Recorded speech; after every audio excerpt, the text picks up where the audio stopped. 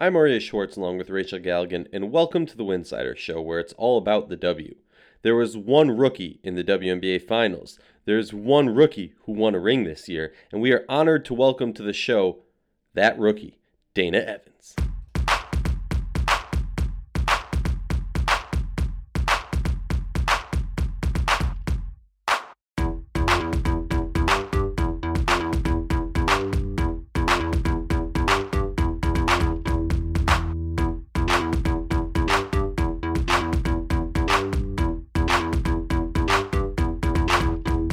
If you like our show, please consider joining our Patreon community, patreon.com/Winsider. For less than a cup of coffee a month, you can directly show support for the hard work we do covering the W. And don't forget to see our amazing staff's written content over at winsider.com. And remember, download the episode. It makes our stats look better and allows us to continue doing this important work. If you want to sponsor an episode of the Winsider Show, email us info@winsider.com. The champ is here. Dana Evans is in the house. I gotta ask, how are you doing, and have you had a chance to soak it all in? I'm doing good, and I have had a chance to soak it in. It's been a little over a week now, so I'm still like on a high, but I'm able to really just relax now. That's amazing. I'm so happy to hear it. And so for our listeners, if you've been living under a rock and you aren't aware of this, uh, Dana, you got some hardware, right? And you have an amazing story. ACC freshman team, ACC six woman, ACC player of the year 2 times, drafted 13th by Dallas, then traded over to Chicago mid-season. And honestly, maybe the coolest part that I don't think was getting enough attention, I looked at Google Maps and you won a ring about a 45-minute drive from your hometown. So I have to put you on the hot seat and start off with probably the toughest question. Growing up, were you a Sky fan or a Fever fan? Because I feel like you were right in that area that you could be pulled either way. Oh man, that is a tough one. I went to more Sky games, I would say. So I would say that counts, but I loved watching Tamika Catchings as well for the Fever. The GOAT. Well, and she played for probably one of the most elite AAU programs in the state of Indiana. And I know that because, Dana, I did try to recruit you once upon a time. That did not go well as we jump into your career. Oh my gosh, Dana was like the one. You went to watch her. She was playing at every top circuit with like the top team, Indy Gym Rats. Like everybody was there. I've loved watching you play, Dana, for so long. But I do want to kind of talk about your story a little bit. We'll get into kind of your career at Louisville, but why don't we take it back to the very beginning, your days up in Gary, Indiana? Like how did you fall in love with this game, and how did this whole thing start for you? Well, thank you first. And I would say it started from just being around the game for so many years and just watching my brothers play. My dad played. My mom played as well, but I was able to watch my dad play. I would go to the games, and I was young, and he would be like, you literally just sit and watch the whole game. Like even at your brother's game, you know how kids usually run around and play with things, but Right. like no, I like sat and watched the game. So that's something that stood out and followed with him. And then I tried out for a team for the Banneker Bobcats. I was a fourth grader. Yep, that was my first time ever even picking up a basketball. I went to try out. I seen it on the door and I just went for it. And I told my dad that I made the team, and he honestly didn't even believe me because he's like, "You never even like practice nothing." So fast forward, now I'm in this position that I am today, just off of hard work, dedication, and just keeping God first. Oh, I love that. That makes me so happy to hear that. And you go on to play at Louisville. And we were just talking about Louisville before. I have followed Louisville women's basketball for many, many years. Jeff Wallace is a really good friend of my former college coach and mentor. So I'm super close with the Louisville program. And my God, like, obviously, I want to ask you, what made you even want to go there? Because you were so highly recruited. But then we'll talk about just kind of your evolution through that time and how that prepared you to where you are now. I mean, anyone like Aria was saying, if you live under a rock, Louisville has become a perennial powerhouse just in women's college basketball. You talk about even back to Angel McCautry, all the way to Asia Durr. Dana Evans, you even had Heinz Allen. I mean, it's just one of the best programs in the country. So what was it about Louisville that really kind of just kind of made you gravitate to Coach Walz? I would say first him being honest with me from the jump of him recruiting me. I had a bad experience, and that a coach wasn't honest with me, and it kind of hurt my feelings. But Jeff was pretty honest with me about everything, what was going on, and everything. So when I went down for the visit, I fell in love with the school, the staff, the players, just like the culture there. I felt it was a winning program, and he was getting players to the next level, which is something that I dreamed about. He was taking players to another level, I would say, Yeah. pushing them past, what they felt that they could do. So me and my dad would just talk about like the roster that they had there. They had AC there before me and Asia at the guards that I would play with. And also, like you said, Heinz Allen, like we had a really, really good team. We had almost, I would say, like 7 pros on the team for my freshman year that took us to the Final Four. Pretty much just I would say trusting my gut is what took me there because I knew he was not an easy coach, but he got me better. He got me to the next level, which is something that I always talk to him about. So. Yeah, yeah. And I speak for so many people who've just absolutely adored your collegiate career, which leads us into kind of where you're at now. You have had a hell of a year from up until draft night, which we can talk kind of about that, I'm sure, disappointment that kind of went into then spending half the season with one team, then ended up back with the Chicago Sky. Let's start with draft night. I, for one, for the record, had you going much higher. I think that, I don't put a lot of stock in mock drafts. I think that it's kind of silly and it's kind of like rankings, sometimes I think that some of that stuff, just kind of media feeds off one another and they just kind of copy one another. But how was that night for you in particular? I mean, I think there were a lot of people that could have envisioned you going a lot earlier and you ended up going a little bit later. How did you take that night? So I do want to say that I'm blessed that I was even picked because it's a ton of girls out here that are extremely talented and deserve to be in the WNBA. But so I'm blessed for the opportunity. But also I was a little disappointed because I felt like you said that I should have went higher and things should have went better. But God had a plan that He Mm-hmm. wanted me to go there. So that's how it went. But my career at Dallas has helped me as well. My little time there has helped me as a player too, meeting a lot of different WNBA players. I'll never forget that program because that's where I started first, and that's who drafted me, Greg Bibb. Yeah. So then getting traded to Chicago, that was big for me too. Yeah. Well, and it's like you said, like so many people envision how they think something is going to go, and it ends up being a little bit different. But you know what? We end up exactly where we are supposed to be.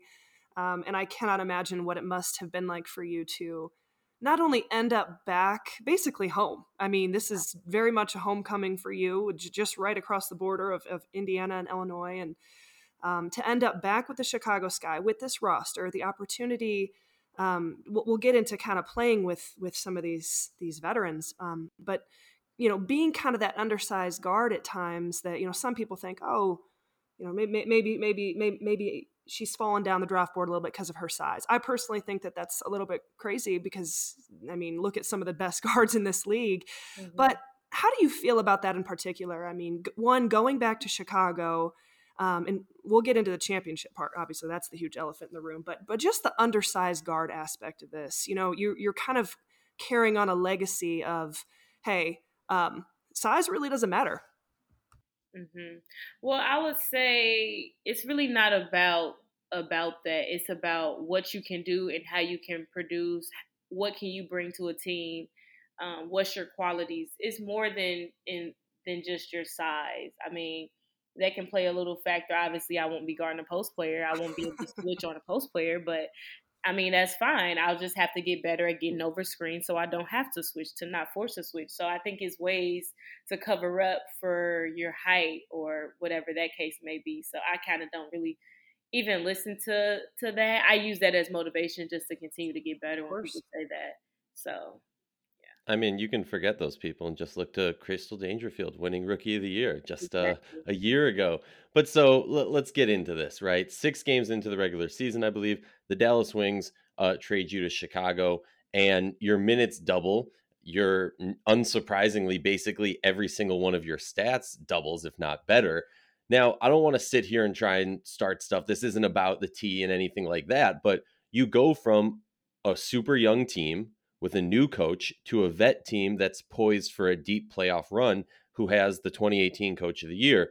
And I'm curious if you could just reflect on your experience in Dallas and what that transition was like to Chicago, because specifically in the W, we don't see a lot of midseason trades. And I think often we don't even reflect on that aspect and what that does to a player and how a player can handle that. So I'm curious from your perspective what that was like. I would say it was a good experience for me. Obviously, I love Dallas. Being in Dallas, just the city itself. Um, but I would say I met a lot of great people there. I was able to play with Ty Harris, somebody that I've played against my whole life. She's from Indiana as well. Being able to have a friendship in Charlie and Chelsea, we came in together as rookies. A walk, I didn't spend much time with her, obviously, because her time wasn't as long. But yeah, just being able to get friendships, meet new people, and things like that is big. But also running into Greg Bibb, he's a great president. He's who drafted me and believed in me, so I wanted to thank him as well. But yeah, I would say my time there was good. I got better. I learned things. I talked to Mariah Jefferson a lot, which is somebody that I watched play for years at Sure. UConn when they weren't even losing a game. So yeah, pretty much that's how it worked. And what I really want to know, you got a chance to really study closely to who someone who's going to end up going down as one of the best point guards in the history of basketball, and Courtney Vandersloot. Um, what was that dynamic like? What was that opportunity like? Being able to go toe to toe with her, go head to head with her, study the game with her, and just kind of, be a student of the game, playing alongside Courtney Vandersloot. How was that for you? It was great for me, especially my first year, understanding how much different things are playing in this league compared to college. Um, we are two different players, but it is things that I can steal from her game to make me a better player. Sure. And I've been learning a lot of things from her, like how she gets over screens, how she leads people to the basket, how she knows when to pass who and where the ball. Uh, Things like that is just really good to learn from a point guard like her. She's obviously one of the best point guards in this league. So just learning from her and understanding how she trains, how she takes care of her body, and how she's able to still go overseas and stuff like that. So just learning everything that I can from her and soaking everything in. That's a really actually interesting point that I never even thought of is her longevity while going overseas, because we so often talk about how that can affect longevity, but that's besides the point. A really cool part of this whole story for me is we've been covering the Sky pretty in depthly for years now. And yes, the Chicago Sky needed a Candace Parker veteran leadership, and it's gotten all the headlines and all the attention. But we can't forget that arguably an equally large need that the Sky had was a guard who can hold the fort down, and not just hold the fort down, but succeed when Sloot needs to get some rest. And that's been kind of the Achilles for this team for many years. So I'm curious for you to be that, that player, that person. What does that mean to you to go into a situation that, to feel it, to join a team that you truly are needed, and they need what you bring to the table? It's great. It makes me feel good, but it also makes me want to keep getting better and keep challenging her and have her keep challenging me to for us to be even better on the floor. But like you said, it's really awesome for them to think highly of me and to put me like how they are putting me, which is something that I would say I did work for. But yeah, it's a great feeling. I would just make sure I continue to get better and keep working on my game so I can continue to give her more rest as her career goes on. Well, and you have to be feeling so confident right now. I mean, all of you, I'm sure, but you're in a really unique situation, being a rookie in that playoffs, and you guys. I mean, I'm looking back at the amount of games that you guys had to play in those amount of days. And that you throw in some of the travel and just everything that the playoffs bring, from the single elimination games to into the finals. What was it like for you as the rookie of this team, kind of taking in every step of the playoffs and every moment of those playoffs? And how do you think that's going to help you moving forward, just with that overall experience? It's hard. The playoffs is definitely hard. It's nothing like how it is in college where you get so many days off and you're chartering. So you don't have to go through the airport, you don't have to go through security. It's different. So it's something that you have to be prepared for mentally and physically. I feel like you have to train for times like that when it gets hard and you have to play almost back to back games. You get a day in between, but you're traveling. I call that pretty much back to back. So um, just being ready for the challenge, and understanding that this is what you worked for all year. So you just give it your all. That's a really interesting point. You talk about the elite levels of college basketball and being able to charter a flight, and you can be in Syracuse and finish up the game by like 9, and you're back home in your bed in Louisville by, what, 10:30, 11 o'clock. Super easy for you to just get back and being able to get to class and travel. And that had to have been a big change for you, especially with those quick turnaround times. That's just an interesting point, and for you to go from that with literally like less than a year to experience both, I think is wild to me. Yes, it is. It's definitely wild. Just thinking about how I was just in college and now I'm a professional and now I'm about to go overseas. So I'm about to get three different types of basketball. In But like in like a few months, it's crazy. yeah, right. But it's also gonna make me better and help me grow. So I'm excited. Well, we got to talk about the big moment, right? When you hit three threes in like it was, I think it was 45 seconds, but it felt like it was in 10 seconds in the WNBA finals. I mean, I know that that has to be one of the highs of your professional career so far, besides actually winning the ring. But I'm curious for you. Can you kind of let us into your mind of what's another playoff moment that really stands out to you that you feel you're going to kind of like tuck away into your personal journal, as it were? I would just say the whole game four. It just showed how resilient this team is, and how much we believed in each other, how much we trusted in each other. I don't even think we were winning any of that game, but to see us come back from like a 14-point lead in the fourth quarter was something to see, and it just showed. That this team is so talented and we had a lot of great pieces, but it was just, I would say the whole game four was something that I'll never forget and I'll always watch, besides the threes, the three threes, obviously. I keep rubbing into Arya's face that I actually got to be there. I was there for game 3, which was not as exciting as game 4. Y'all just kind of blew that one out of the water real quick. But man, that game 4, I do want to talk about it. I mean, I don't know that I have been a part of an environment that was as exciting as Wintrust that day. And there were kind of moments where, like, the crowd, you felt like it was kind of like, okay, like, we need the crowd to get into this in order for them to kind of do what they need to do. There were moments where I think people were going, "Oh my God, are we going to go to a game 5?" And in my mind, I was like, they just need to cut it to single digits before the fourth." And you guys were able to. And then that place was absolutely rocking. I mean, we talked about the environment of the finals across the board in Phoenix and also Chicago, but just that game 4 and the environment. What did you feel, especially in that fourth quarter?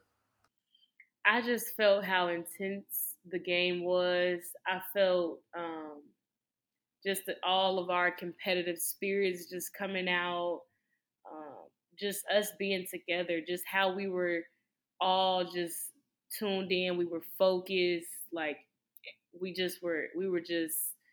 weren't going to be denied. That's just how I looked at that game four. And I think we took that approach to going into that fourth quarter. We just weren't going to be denied. We said that we were fighting for our lives. So that game was basically single elimination for us. That's how Right. we viewed it. And I think we went out and took it, and we just went and got it.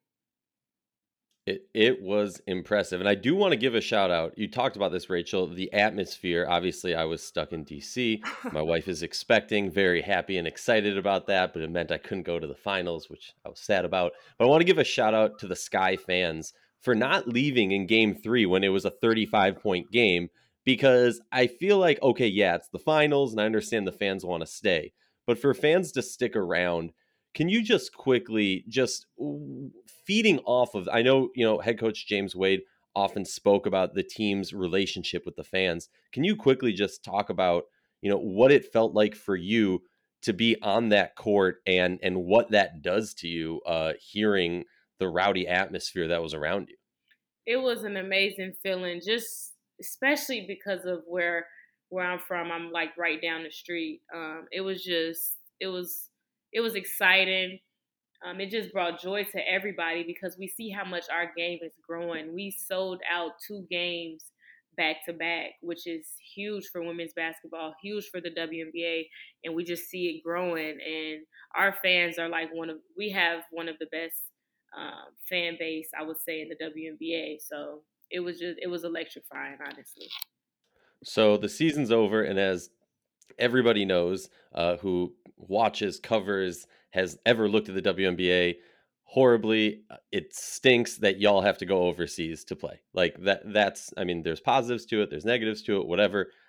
I want to know for you, are you going overseas this season? I know you kind of mentioned that you were. If you want to share a little bit of what your plans are, and more specifically about you and your game, I always look at overseas as an opportunity for young players to grow their craft and to, practice and excel in different areas of their game. So is there an area of your game that you're looking to grow while you're overseas?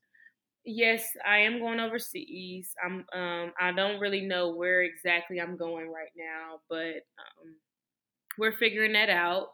And I would say it's things that I want to work on the defensive and offensive end. Just being more of a ball hawk, getting more in passing lanes, reading the defense a little better.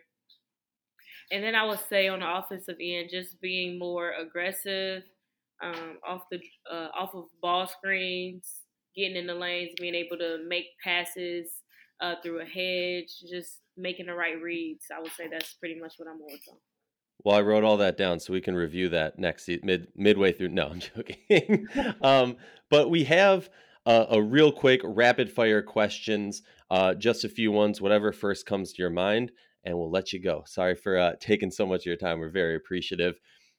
Are you ready? No, you're fine. Yes, I'm ready. What is your go-to pregame meal?